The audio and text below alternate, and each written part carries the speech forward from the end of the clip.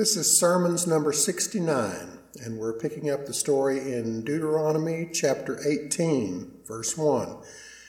Moses is still giving his long-winded sermon that recaps the events of the Exodus and the various laws and commandments that they received from the Yahweh Elohim along the way.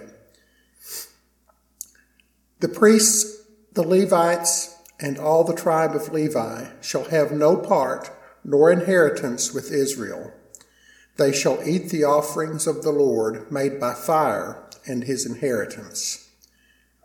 Now this kind of makes it sound like the Levites would eat all of the burnt offerings, the holy barbecue, but that's really not the case. They're really just going to eat the leftovers, or the less prime cuts, as we'll see a couple of verses later. Therefore shall they have no inheritance among their brethren. The Lord is their inheritance, as he hath said unto them. And this shall be the priest's due from the people, from them that offer a sacrifice, whether it be ox or sheep, and they shall give unto the priest the shoulder, and the two cheeks, and the maw. So the less prime cuts, as I said before, probably just the stuff that the Yahwehlians didn't want to eat themselves. Although, shoulder meat's pretty good. They put it in Spam. The first fruit also of thy corn, of thy wine, and of thine oil, and the first of the fleece of thy sheep shalt thou give him. For the Lord thy God hath chosen him out of all thy tribes to stand to minister in the name of the Lord, him and his sons forever. And if a Levite come from any of thy gates out of all Israel, where he sojourned, and come with all the desire of his mind unto the place which the Lord shall choose, then he shall minister in the name of the Lord his God, as all his brethren the Levites do, which stand there before the Lord. They shall have like portions to eat, beside that which cometh of the sale of his patrimony. When thou art come into the land which the Lord thy God giveth thee, thou shalt not learn to do after the abominations of those nations. There shall not be found among you any one that maketh his son or his daughter to pass through the fire. This is a reference to the infant sacrifice to Moloch. Or that useth divination, or an observer of times. Not sure about what an observer of times is, although it sounds like it could be an astrologer, or an enchanter, or a witch, or a charmer, or a consulter with familiar spirits, or a wizard, or a necromancer.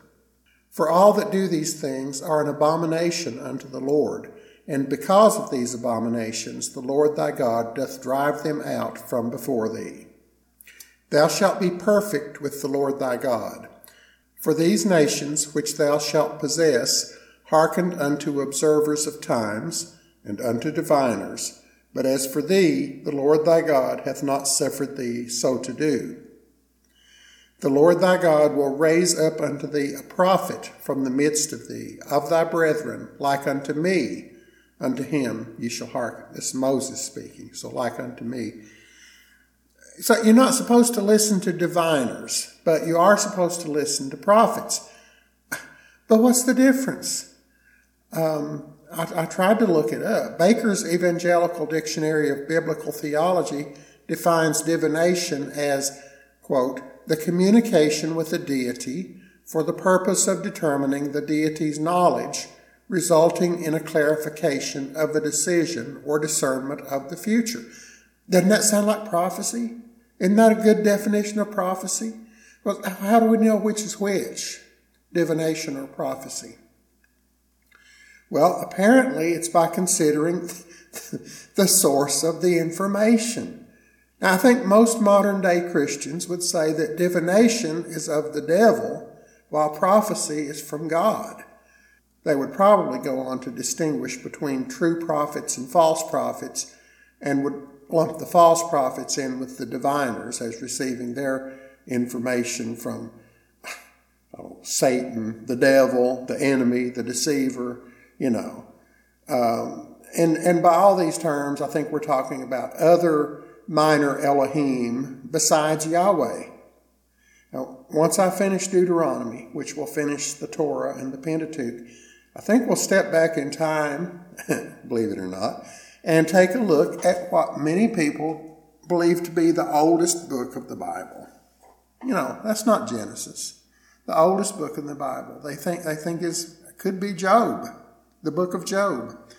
And we'll take a look at one of the early forms of this character, that's known as the devil or Satan or whatever. He's really just another minor god.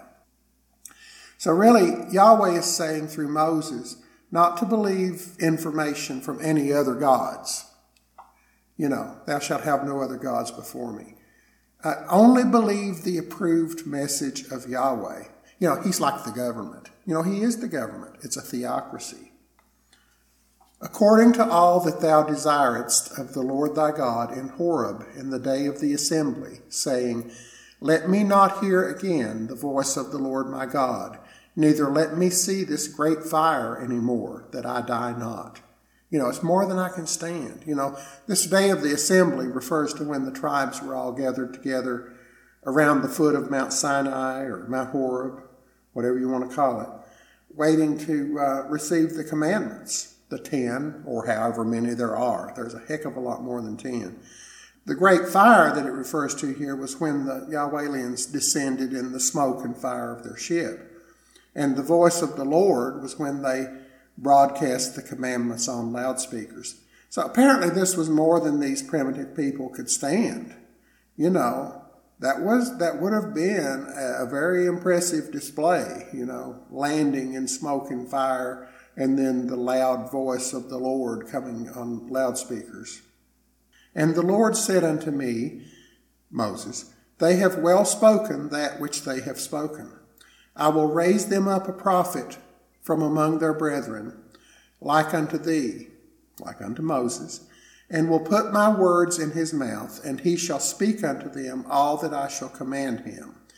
And it shall come to pass that whosoever will not hearken unto my words which he shall speak in my name, I will require it of him. But the prophet which shall presume to speak a word in my name, which I have not commanded him to speak, or that shall speak in the name of other gods, even that prophet shall die. These are the false prophets. And if thou say in thine heart, How shall we know the word which the Lord hath not spoken? When a prophet speaketh in the name of the Lord, if the thing follow not, nor come to pass, that is the thing which the Lord hath not spoken. But the prophet hath spoken it presumptuously. Thou shalt not be afraid of him. The phrase, by their fruits ye shall know them, comes to mind. And that's the end of chapter 18, and we'll move on to chapter 19 now. When the Lord thy God hath cut off the nations, whose land the Lord thy God giveth thee, and thou succeedest them, and dwellest in their cities and in their houses, thou shalt separate 3 cities for thee in the midst of thy land, which the Lord thy God giveth thee to possess it. Thou shalt prepare thee a way, and divide the coasts of thy land, which the Lord thy God giveth thee to inherit, into 3 parts, that every slayer may flee thither. And this is the case of the slayer which shall flee thither, that he may live. Whoso killeth his neighbor ignorantly, whom he hated not in time past, as when a man goeth into the wood with his neighbor to hew wood, this is an example, and his hand fetcheth a stroke with the axe to cut down the tree, and the head slippeth from the helve, and lighteth upon his neighbor that he die, he shall flee unto one of those cities, and live, lest the avenger of the blood pursue the slayer while his heart is hot, and overtake him, because the way is long, and slay him, whereas he was not worthy of death, inasmuch as he hated him not in time past. Wherefore I command thee, saying, Thou shalt separate 3 cities for thee. Now these are the sanctuary cities that we've talked about before. And if the Lord thy God enlarge thy coast, as he hath sworn unto thy fathers, and give thee all the land which he promised to give unto thy fathers, If thou shalt keep all these commandments to do them, which I command thee this day, to love the Lord thy God, and to walk ever in his ways, then shalt thou add 3 cities more for thee, beside these 3, that innocent blood be not shed in thy land, which the Lord thy God giveth thee for an inheritance, and so blood be upon thee.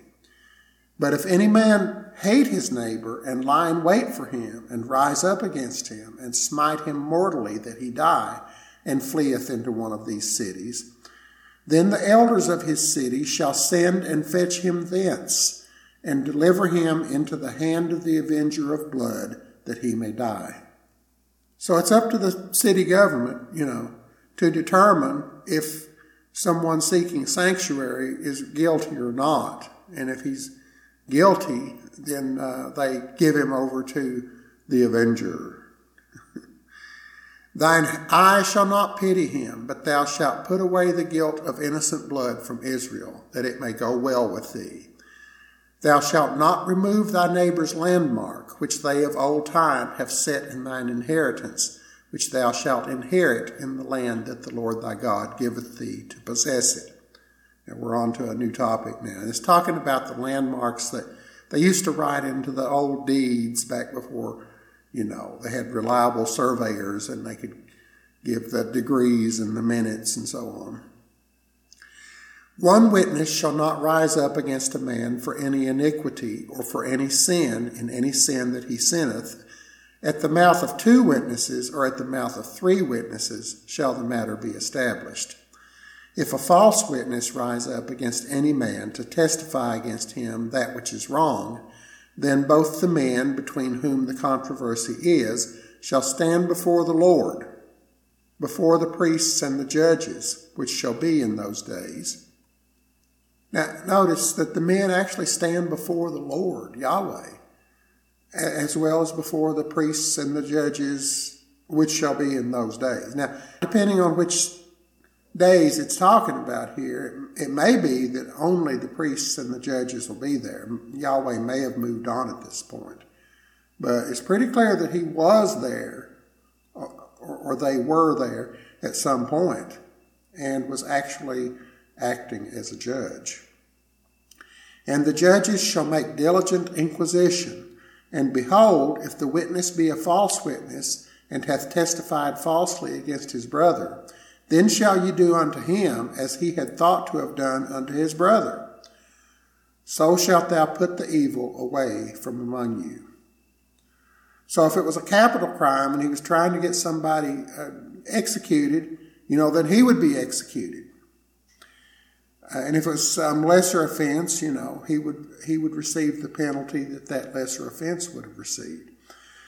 And those which remain shall hear and fear, and shall henceforth commit no more any such evil among you. And thine eye shall not pity, but life shall go for life, eye for eye, tooth for tooth, hand for hand, foot for foot. Chapter 20. When thou goest out to battle against thine enemies, and seest horses and chariots, and a people more than thou, be not afraid of them, for the Lord thy God is with thee, which brought thee up out of the land of Egypt. And it shall be, when ye are come nigh unto the battle, that the priest shall approach and speak unto the people, and shall say unto them, Hear, O Israel, ye approach this day unto battle against your enemies. Let not your hearts faint, fear not, and do not tremble, neither be ye terrified because of them. For the Lord your God is he that goeth with you, either in person or in the ark, to fight for you against your enemies, to save you. And the officers shall speak unto the people, saying, What man is there that hath built a new house, and hath not dedicated it? Let him go and return to his house, lest he die in the battle, and another man dedicate it. So there's an exemption from the draft. And what man is he that hath planted a vineyard, and hath not yet eaten of it? Let him also go and return unto his house, lest he die in the battle, and another man eat of it. A second exemption. If you got too much going on at home, you just don't have to go into the army, into the battle. And what man is there that hath betrothed a wife, and hath not taken her? Let him go and return unto his house, lest he die in the battle, and another man take her. Now this is a third exemption from battle, although it seems like he could have taken her the night before he reported for duty. You know, that's what they did in World War II, according to those old movies I watch on Turner Classic Movies. And the officers shall speak further unto the people, and they shall say, What man is there that is fearful and faint-hearted? Let him go and return unto his house, lest his brethren's heart faint as well as his heart. Now, that's a pretty big exemption, you know. If your heart's not in it, just don't go. You know. The justification being that your lack of morale will spread to the other men, and it would be better to have a smaller but a more enthusiastic fighting force, an all-volunteer army, in other words. Now, an example of this is found in Judges chapter 7, verse 3, when an army was being formed at Mount Gilead. And this verse reads, Now therefore go to, proclaim in the ears of the people, saying, Whosoever is fearful and afraid, let him return and depart early from Mount Gilead. And there returned of the people 22,000, and there remained 10,000. So they lost more than 2/3 of their fighting force, you know, because of this my heart's not in it exemption. But the ones who were left were the elite, and that's really all they needed. And it shall be, when the officers have made an end of speaking unto the people, that they shall make captains of the armies to lead the people. When thou comest nigh unto a city to fight against it, then proclaim peace unto it. And it shall be, if it make thee answer of peace, and open unto thee, then it shall be that all the people that is found therein shall be tributaries unto thee, and they shall serve thee. Now, tributaries here has nothing to do with rivers and creeks and streams and so on. Just means somebody who pays tribute. And if it will make no peace with thee, but will make war against thee, then thou shalt besiege it. And when the Lord thy God hath delivered it into thine hands, thou shalt smite every male thereof with the edge of the sword. That'll teach them. But the women and the little ones and the cattle and all that is in the city, even all the spoil thereof, shalt thou take unto thyself.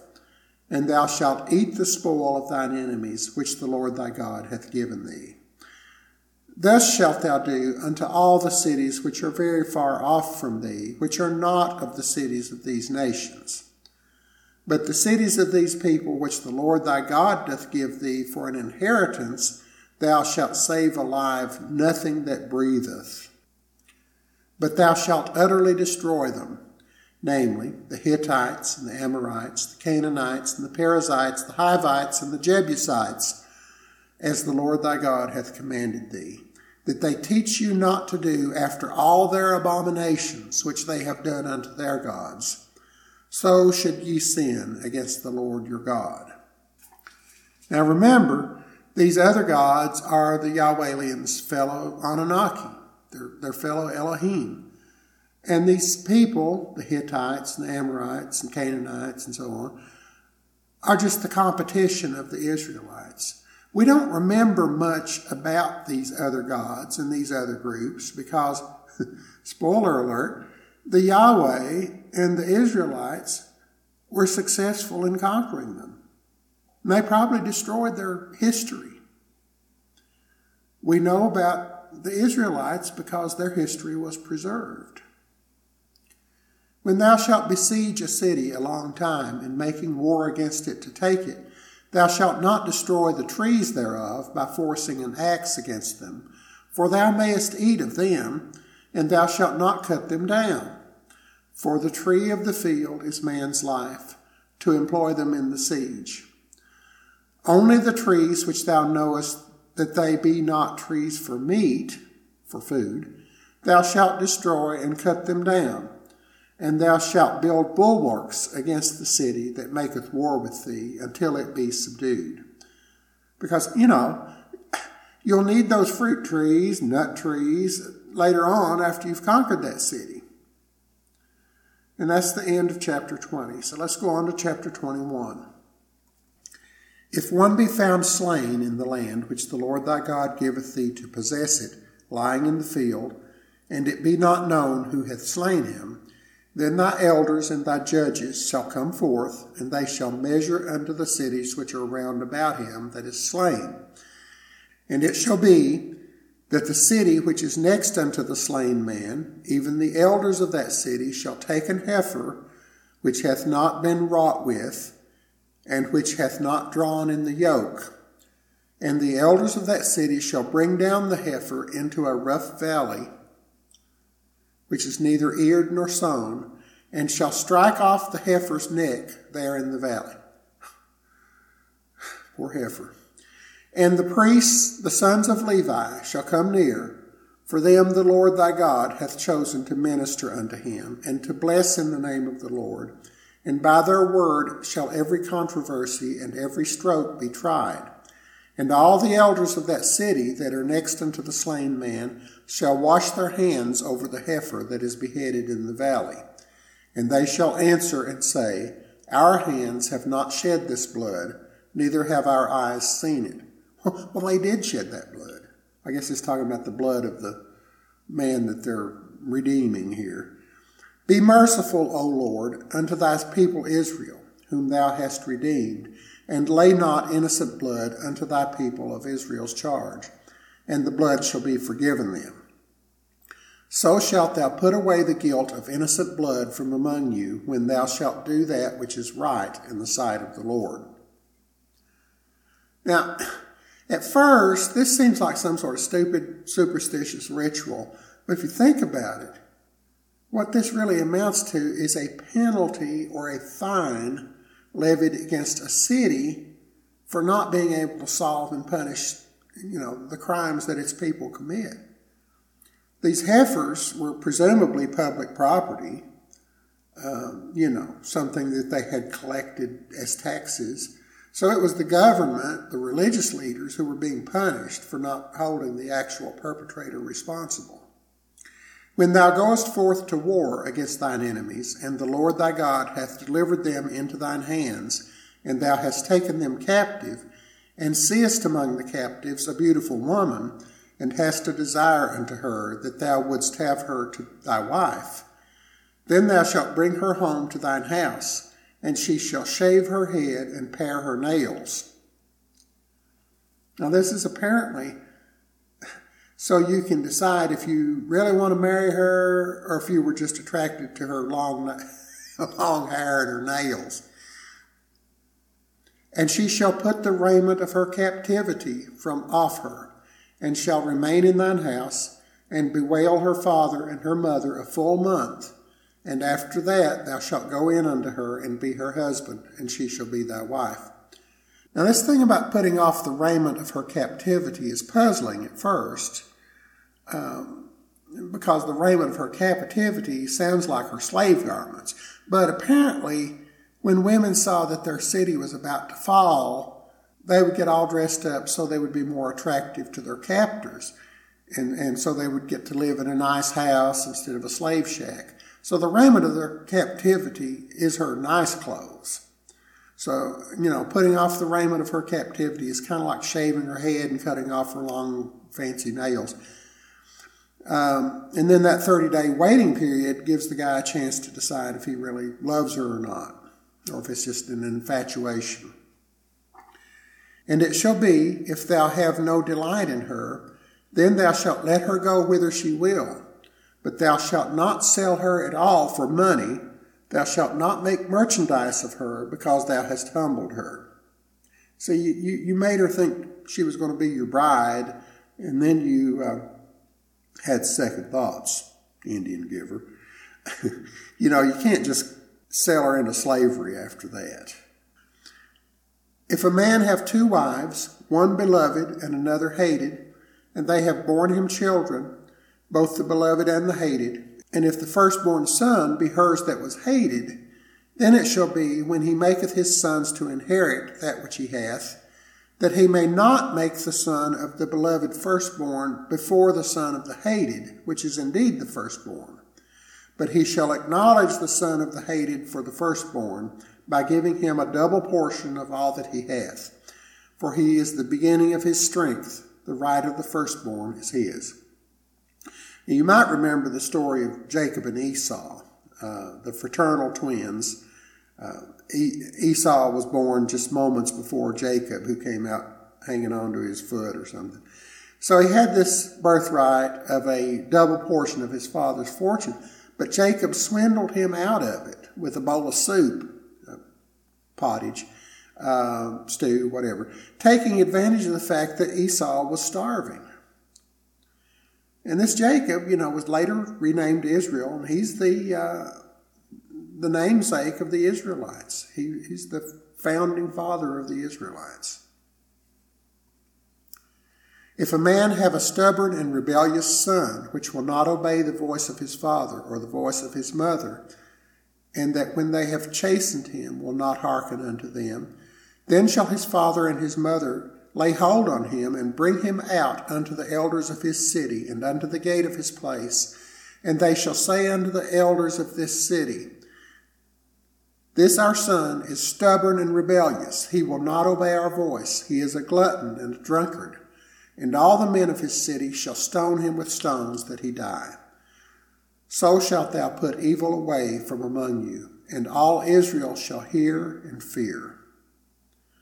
Now, this is rather harsh, I think, but apparently the Yahwehlians couldn't abide ne'er-do-wells. They had created these people as a slave race, and you can't have slaves that won't slave.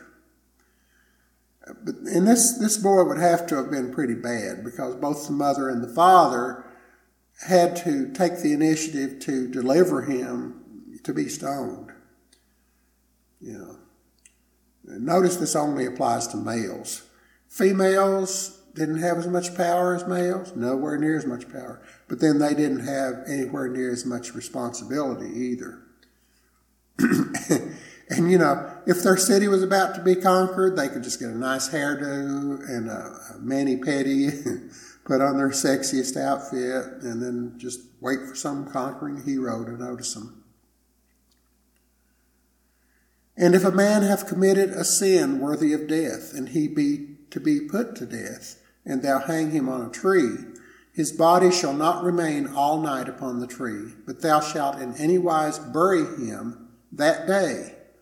For he that is hanged is accursed of God, that thy land be not defiled, which the Lord thy God giveth thee for an inheritance.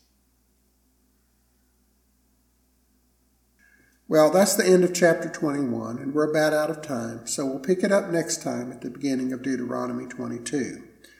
Until then, keep the faith, learn the difference between divination and prophecy, if that's possible, and don't marry some chick just because you like her hair and her nails and her nice clothes.